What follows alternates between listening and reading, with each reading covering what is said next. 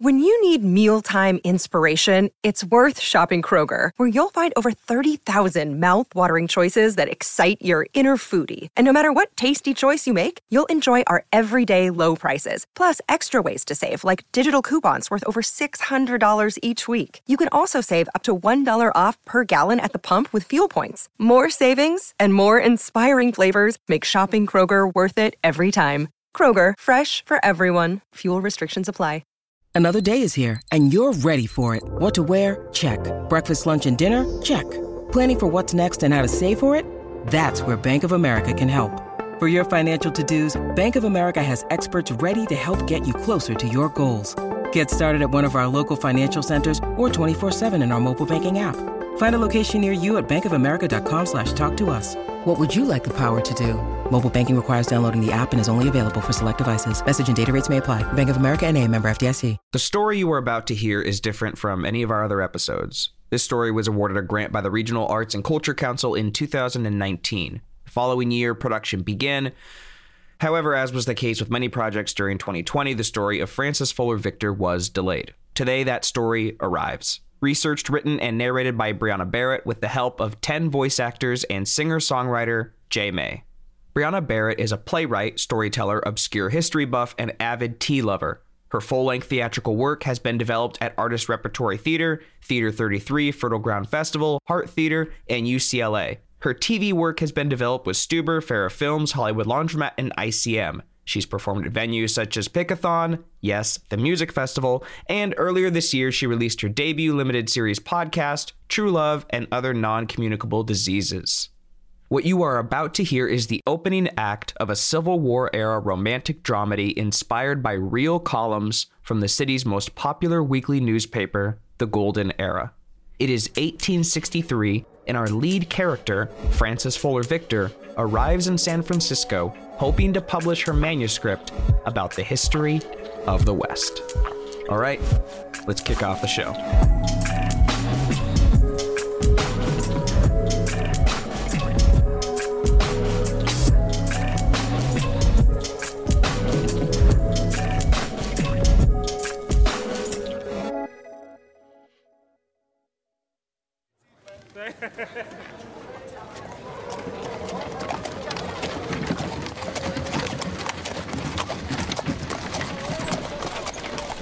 Our story begins in a city built on prolific sandhills, old-fashioned urban sprawl where rickety wooden buildings are thrown up amid ornately decorated Victorian architecture. Picture a street market busy with crowds and carriages, a vibrant city of immigrants, different languages spoken around every corner. This is San Francisco in 1863.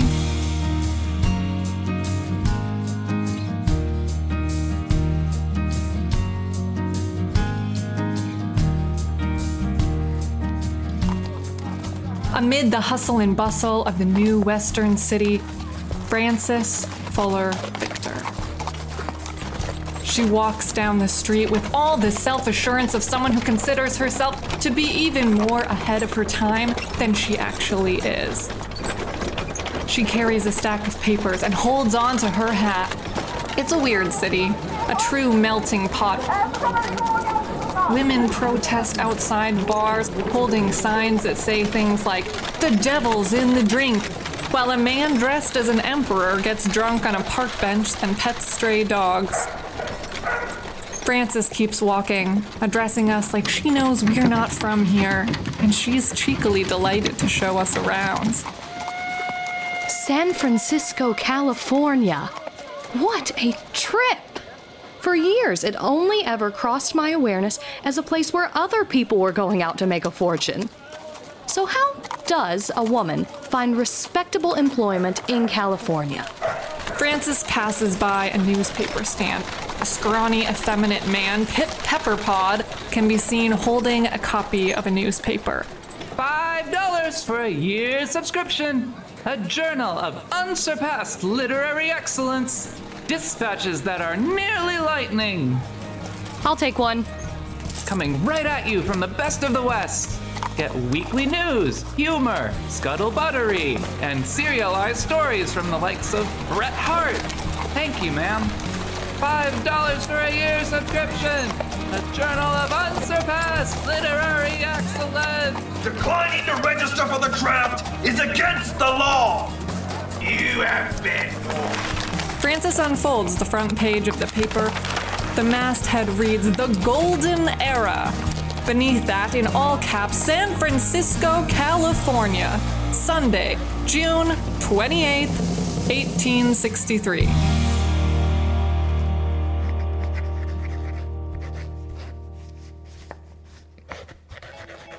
In a barely big enough shoebox of a room, Francis writes at her writing desk.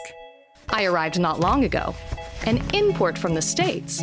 It doesn't matter how or why, except to say it involves months of seasickness and weeks of uncomfortable stagecoach travel.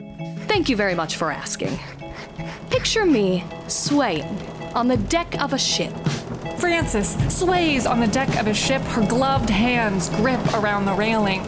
A dignified gentleman stands beside her, regally painting at an easel that seems somehow undisturbed by the motion of the ship. Francis attempts to pose for a portrait, trying desperately to look dignified despite the wind whipping her hair in every direction.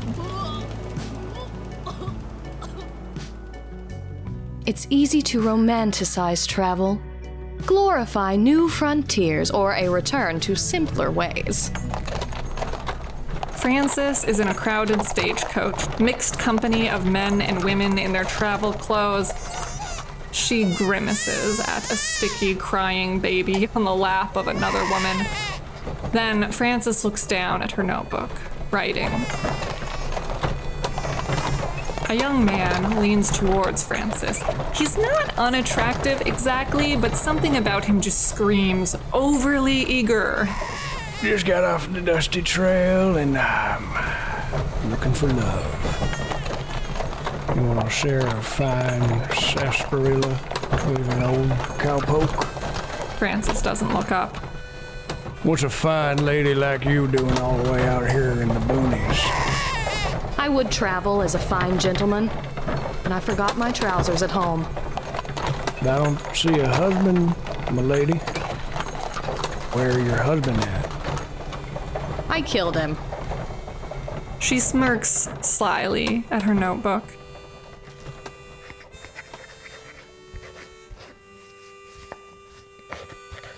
In reality, the stagecoach is so boring. One starts to hope for a bear to attack, just so you'll have something to do. At night, naturally, I kept my travel companions well entertained. Here she goes again. I've built up an impressive portfolio of research from my voyage. And the thing is, people appreciate an educational story where they can learn something. Oh my God. Eventually, luggage in hand, I found myself at the front steps of Russ House. I booked in advance, and I'm told this hotel is very affordable. For reasons that I can only guess. Confederate flags hang from doorways and balconies. Two classic Southern belles, Princess and Belle Jones, fan themselves on the porch. Hey, did you see our boys win a screaming victory in Chancellorsville? Oh, I was a hooting and a hollering as I read the news. Only thing that gets me reading that section of the paper is news of victory for our boys. That's right, Beauregard. Oh, well, that's right. Look at this city full of Yankees on the main. And to think one day we'll look back at this and laugh and we'll say, of course the South begins in San Francisco. Francis, you should write that down. I probably won't. You got a pen in your hand, don't you? My, I'm full of witticisms. You ought to follow me around. In her notebook, Francis scribbles the words, "Kill me now." Down the street, a crew strings 4th of July decorations around the square. Conservative white church folk eat brunch, black journalists sell newspapers on the corner, Chinese immigrants prepare pyrotechnics.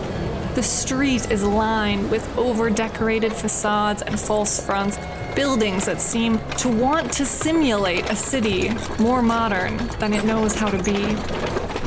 And Charles Webb, a puckish redhead, walks through the city in a nice suit coat that maybe he never had the patience to get tailored. Beside him is Bret Harte, a classy-ass bohemian with a well-groomed mustache, the most goddamn famous writer in 19th century California. They post flyers around town that depict Bret at a lectern with the words, "Bret Harte Speaks." Some scheduled dates beneath. They've got a stack of them. Bret wraps an arm around his friend's shoulder. I wish you would join me on stage sometime. I don't think anyone wants to hear me talk. Least of all the Confeds, huh? Frances walking by, not noticing them. She has a look of determination. The geography of San Francisco isn't difficult to parse. One learns pretty quickly that San Francisco is Montgomery Street, a true cultural melting pot. Contradictions and all. Maybe America is Montgomery Street. The East Side prepares for a 4th of July parade, honoring the Union soldiers, while the West Side of the same street hangs Confederate flags from doorways and windows in preparations for their own brand of festivities. Draft dodgers go to jail or come to California. Recognizing a market for well-sourced stories of the West, I found myself in the opulently decorated offices of some of the wealthiest and most influential people in California. No answer. She opens the heavy door anyway. Inside, Frances stands in the foyer of the Victorian-style office. Dark wood tones and floor-to-ceiling bookshelves surround her. She takes it in like a trapper might take in a hunting trail. I could tell they were delighted to receive a visit from such an accomplished writer from the East. Hello? Hello? Frances reaches out, running her gloved hand along a few of the books nearby. I must admit, I'm looking forward to seeing my own name prominently displayed along these walls. Bancroft poses regally, staring out the large window behind his desk. It's like he's posing for a painting, but no one else is there. Mr. Bancroft is the owner of a giant mustache and a steadily growing publishing company. One of the absolute most successful men in California. Frances stands across from him, watching him with some confusion. Then, finally, she breaks the silence. It's a rigorously researched account of the history of the West. Its geography, indigenous cultures, early settlers. You read the book? Read it. Please sit. Bancroft doesn't sit himself. He doesn't even have a chair. Frances looks awkward sitting at a table meant for standing. I'm a busy man. I'm building a publishing empire from the ground up, for God's sakes. Look around this room, this palace. I built this. Impeccable craftsmanship. Is it oak? I didn't mean I built the actual building. Of course not. But I may as well have. Look at this table. The table really was my idea. It's quite extraordinary. Here, set something down. Your hat. Hesitantly, Frances sets down her hat. Like an overgrown child, Mr. Bancroft demonstrates the table's ability to rotate, spinning the hat over to his side, like a lazy Susan. Now it's my hat. You see? It's a fascinating contraption. Back to the book. I'll straight out with it then. If you want to sell us the research, we'd pay a pretty sum to repurpose it for one of our volumes. Without my name. Well, that's the best I can do for an unknown writer. Would it be different if I were a man? One simply can't just waltz into a publishing office and publish a book nowadays. I've been published out east, in New York even. I've never heard of you. I had a different name then. I can show you some of my previous publications. Female Poets of America by Edgar Allan Poe listed me. As what? A poet? It's not even best poets or accomplished poets. It's just ones that wear bonnets. I think the best was implied. From Poe? Man's sick in the head. Put that away. We're in California, ma'am. And in California, you're nobody. Well, thank you for your time. And my hat back. Bancroft spins the Lazy Susan desk again, so the hat returns to Francis's side of the room. Come back when you're somebody. Francis says nothing, but puts on her hat.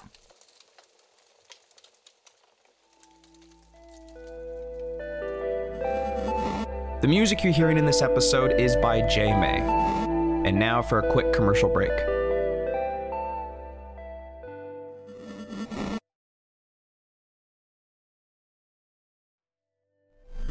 You are listening to Storybound with Brianna Barrett and J. May. And now we return from our break.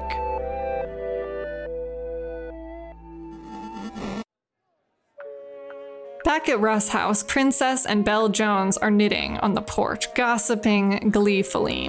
What was the name of that gorgeous man who gave the sermon this Sunday? Oh, wasn't he wonderful? Yoo-hoo! Francis, dear, do you knit? You fixing to sell those? Raising money for the church. Oh. Then no. Well, sit with us anyway. Did you know Laura Matilda upstairs has been taking an awful lot of callers? My stars! She says tonight she's going to the opera with some famous writer. A famous writer, she tells me.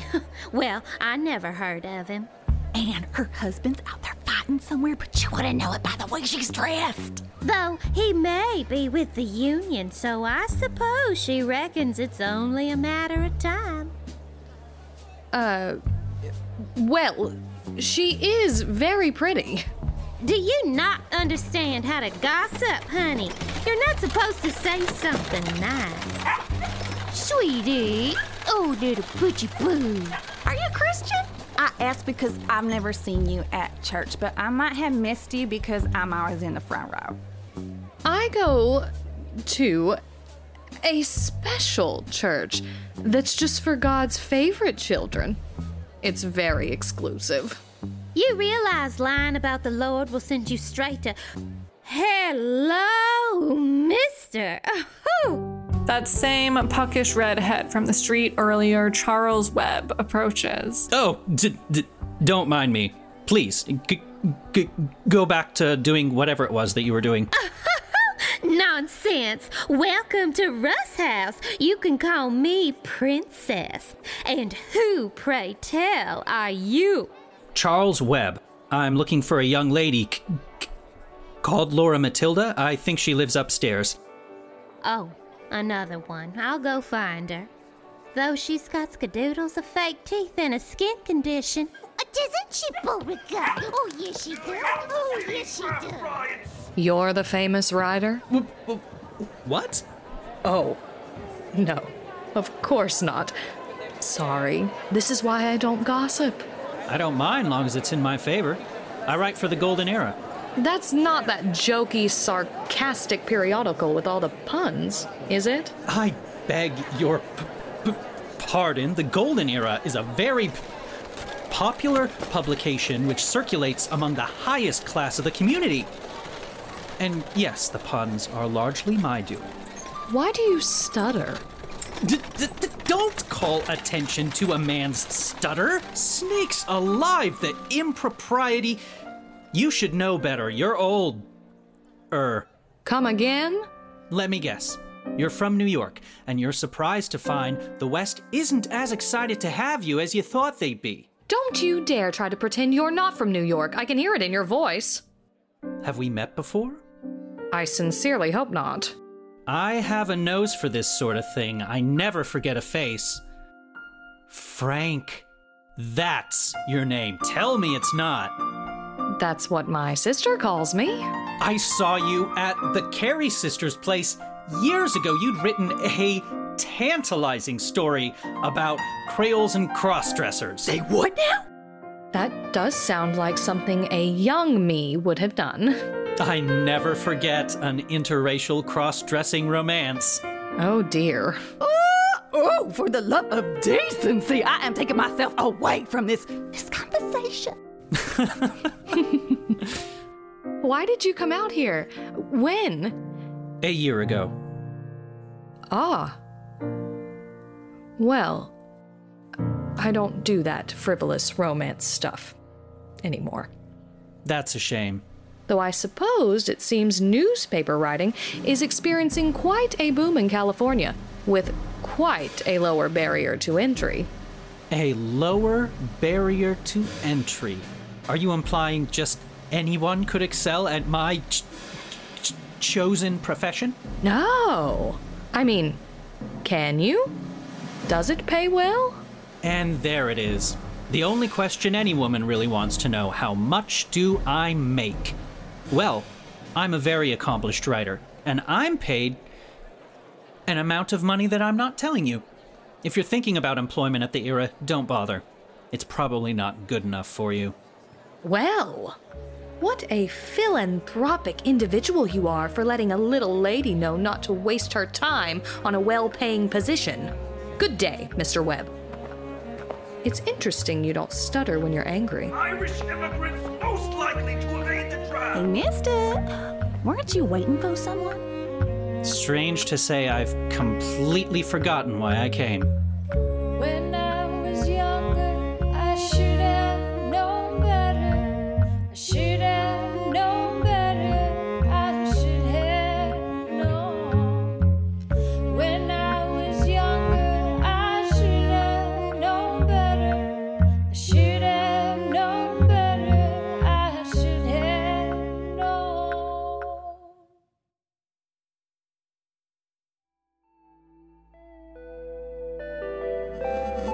The music you're hearing in this episode is by J. May.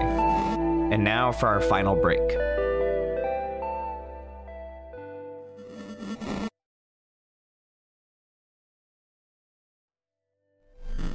You are listening to Storybound with Brianna Barrett and J. May. And now we return for our final chapter.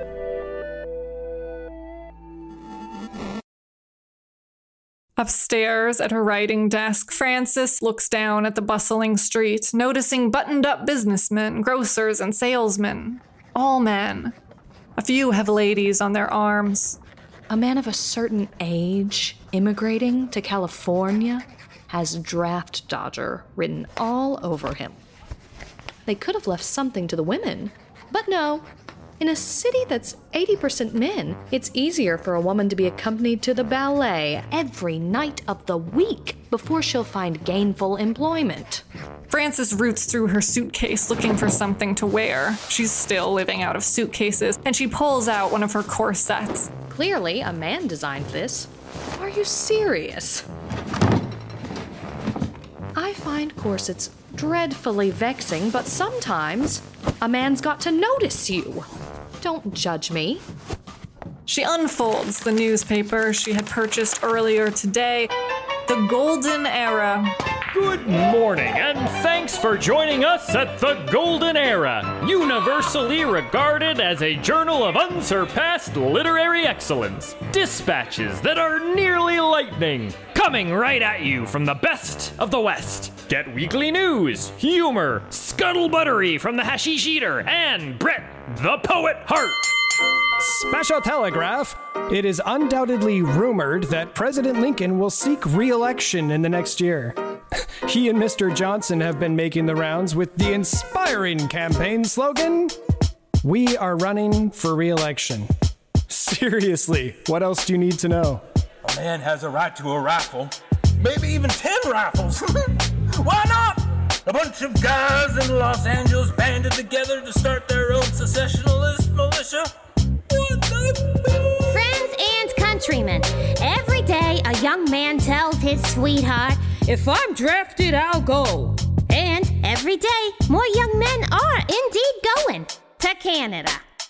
In their defense, some of them had wives like Minnie.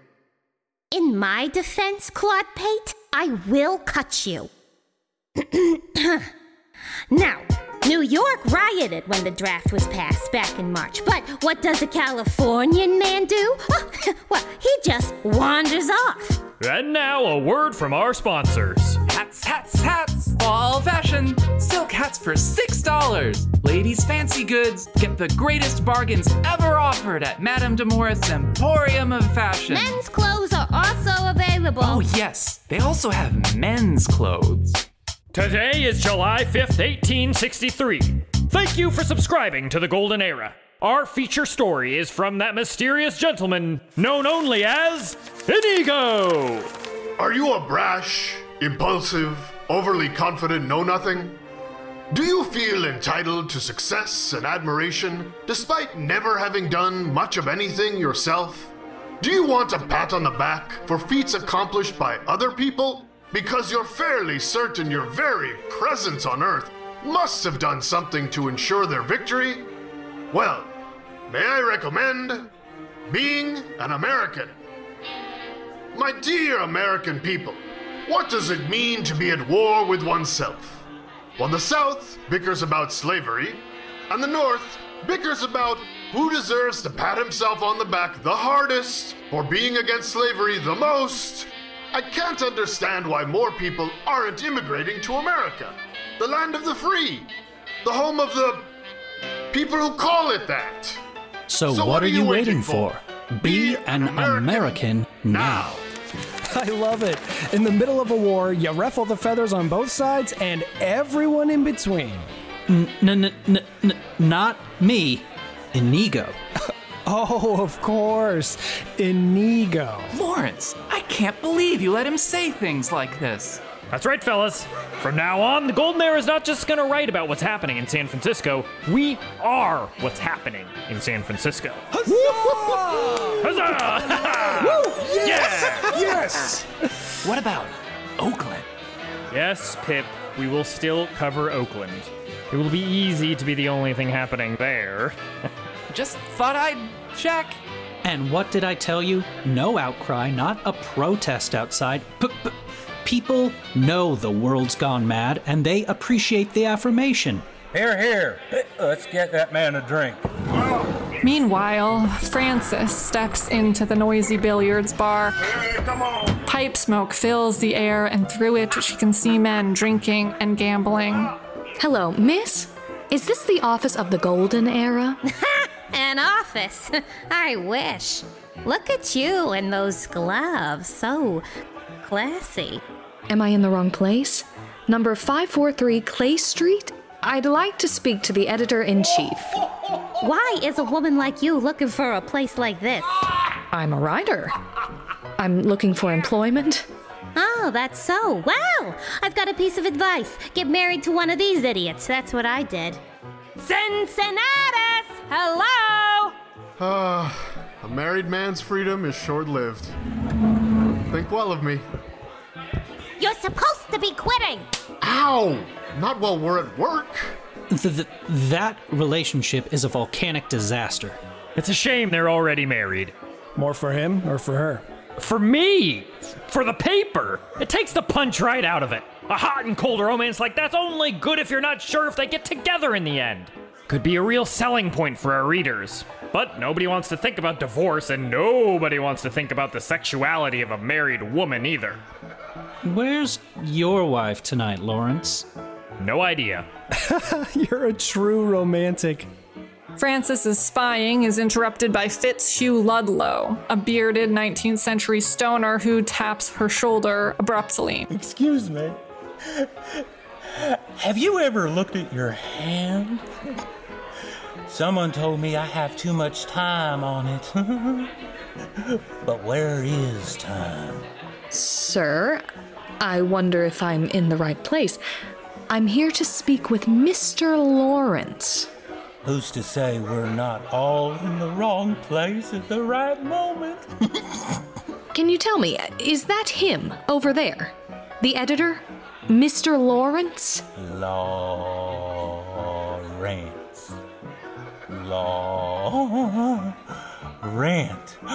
Law and rent. There are two things in life that are certain: the law and the rent. I think you're thinking of death and taxes. Both of those are the law. Okay. I'll just go ask him myself. This city is getting out of hand. Pish posh. You know Independence Day is more of a freedom celebration of our public drunkenness more than anything else. Anything else would be hypocritical. A man can murder someone for sport, but a witness can't be sworn into court unless he believes in God? I love hypocrisy. Without it, I'd be out of work. Martin, can I have a mint julep? Don't do the bit. I do declare I may take issue with the Confederacy on a number of points, but I reckon you're just about the handsomest gentleman to ever buy me a drink.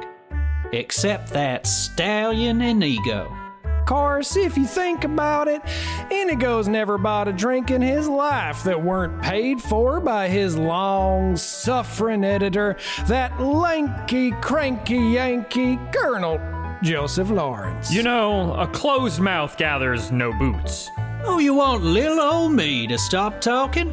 Oh, that's a lofty request to make of a man whose sole profession is just saying stupid things. Hey, don't sell yourself short, my friend.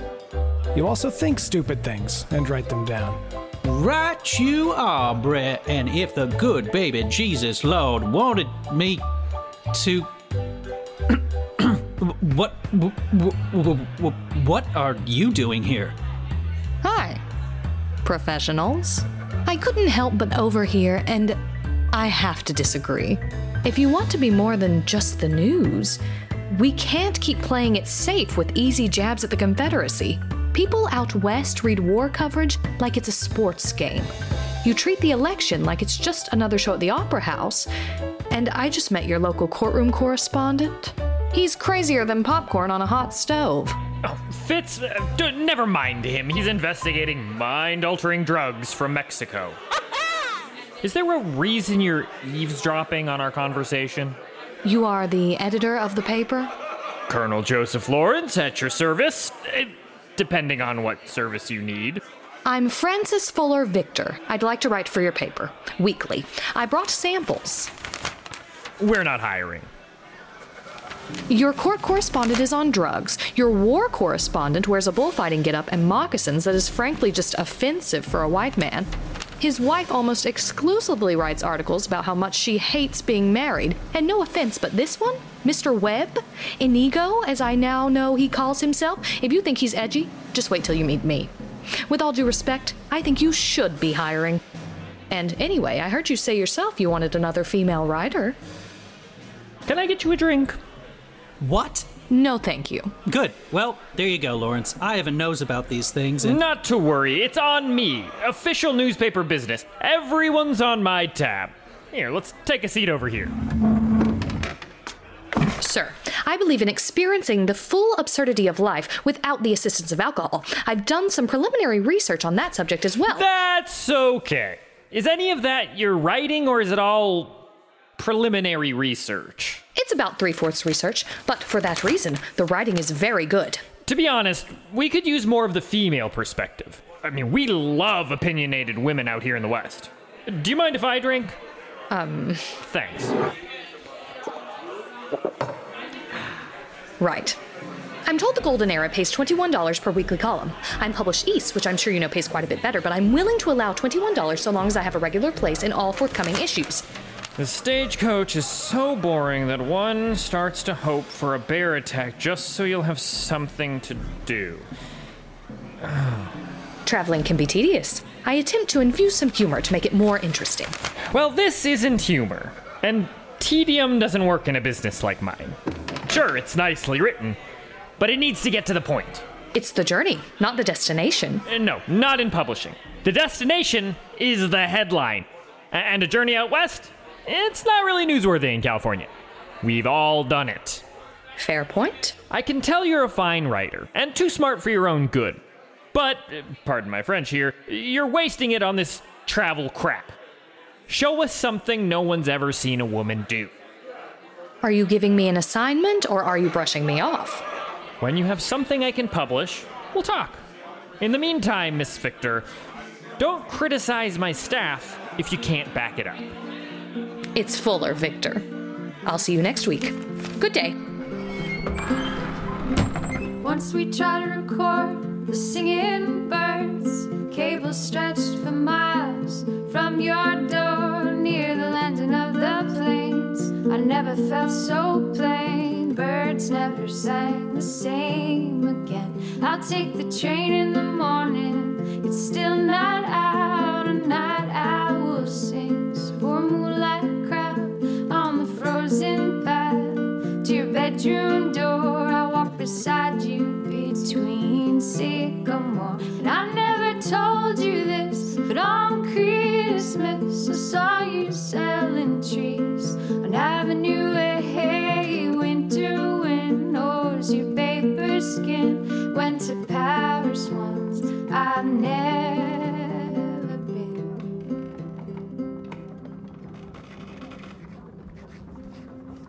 A new question for my readers.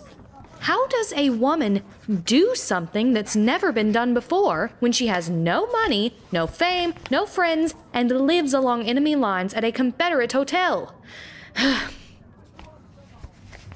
Dear readers of the Golden Era, my name is Frances. Strike that. I'm sure you are wondering who I am. Strike that. Why would they be wondering? I'm no one.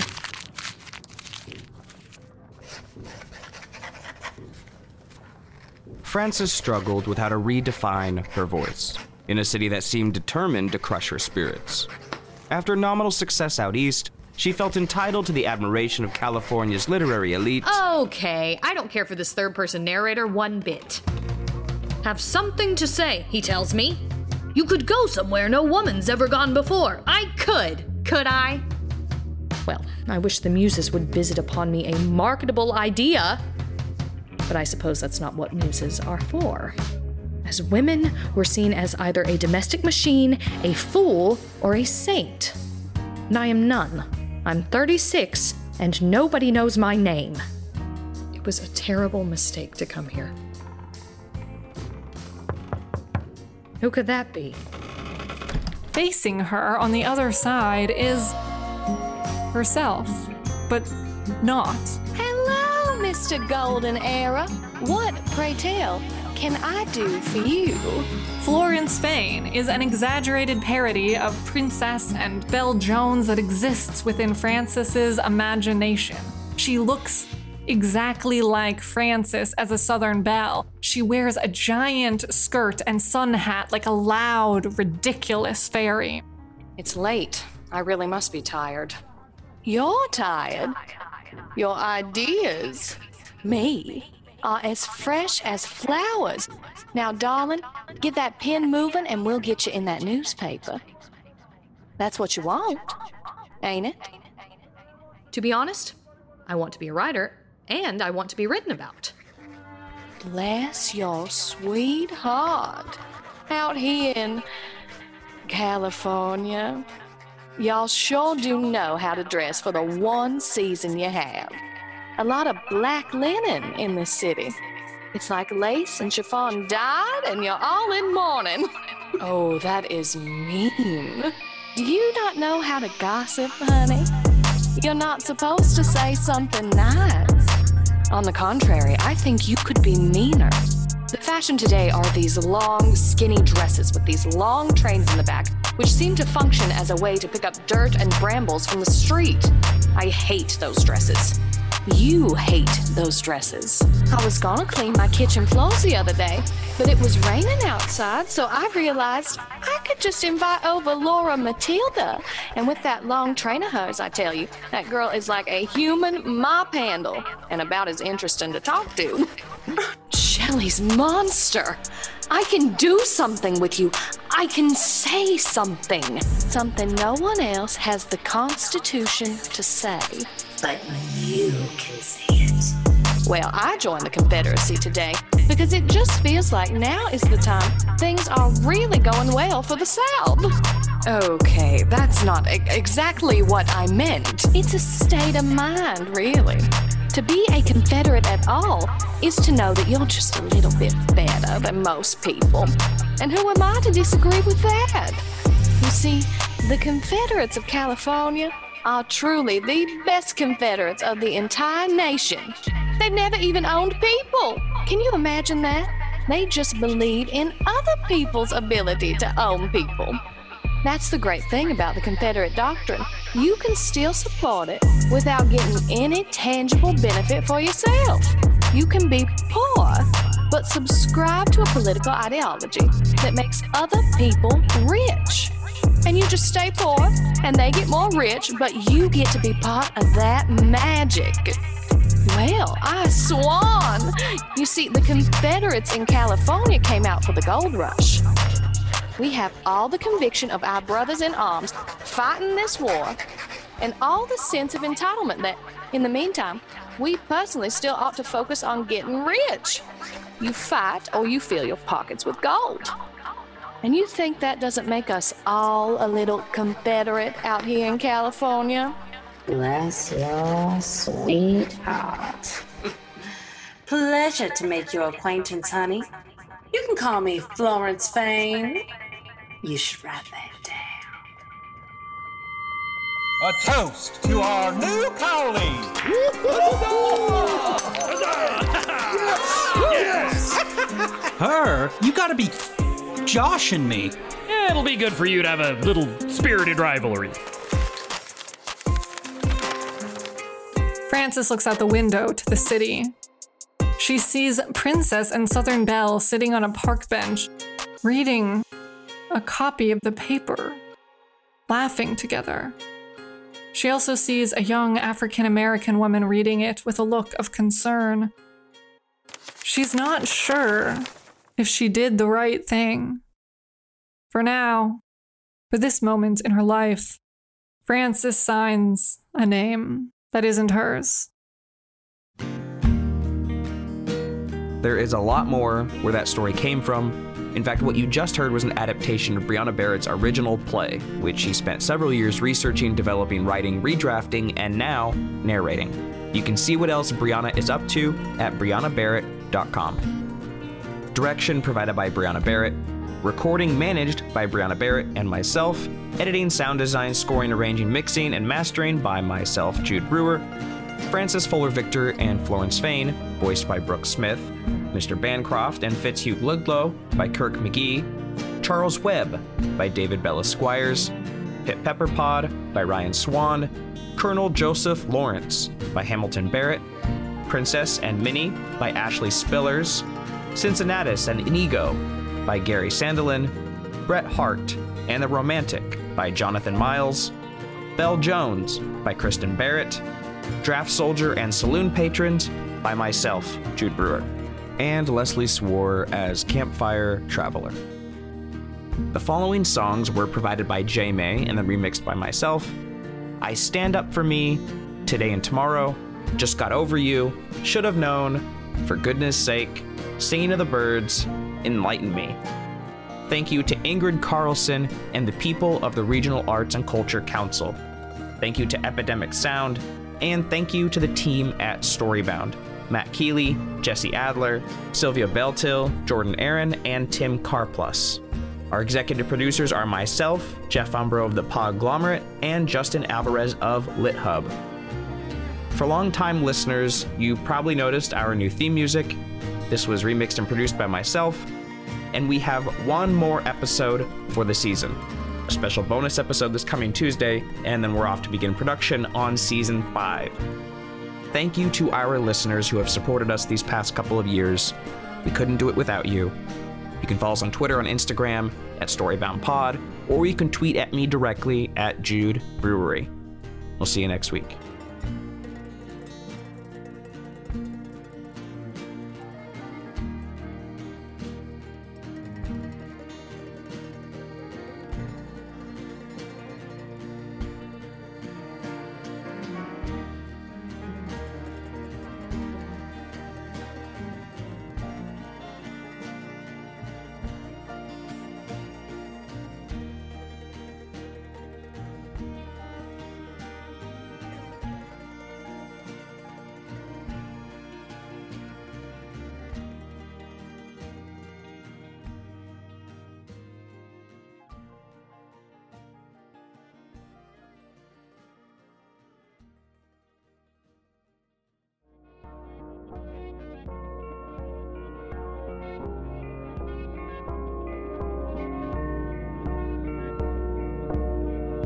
The Podglomerate.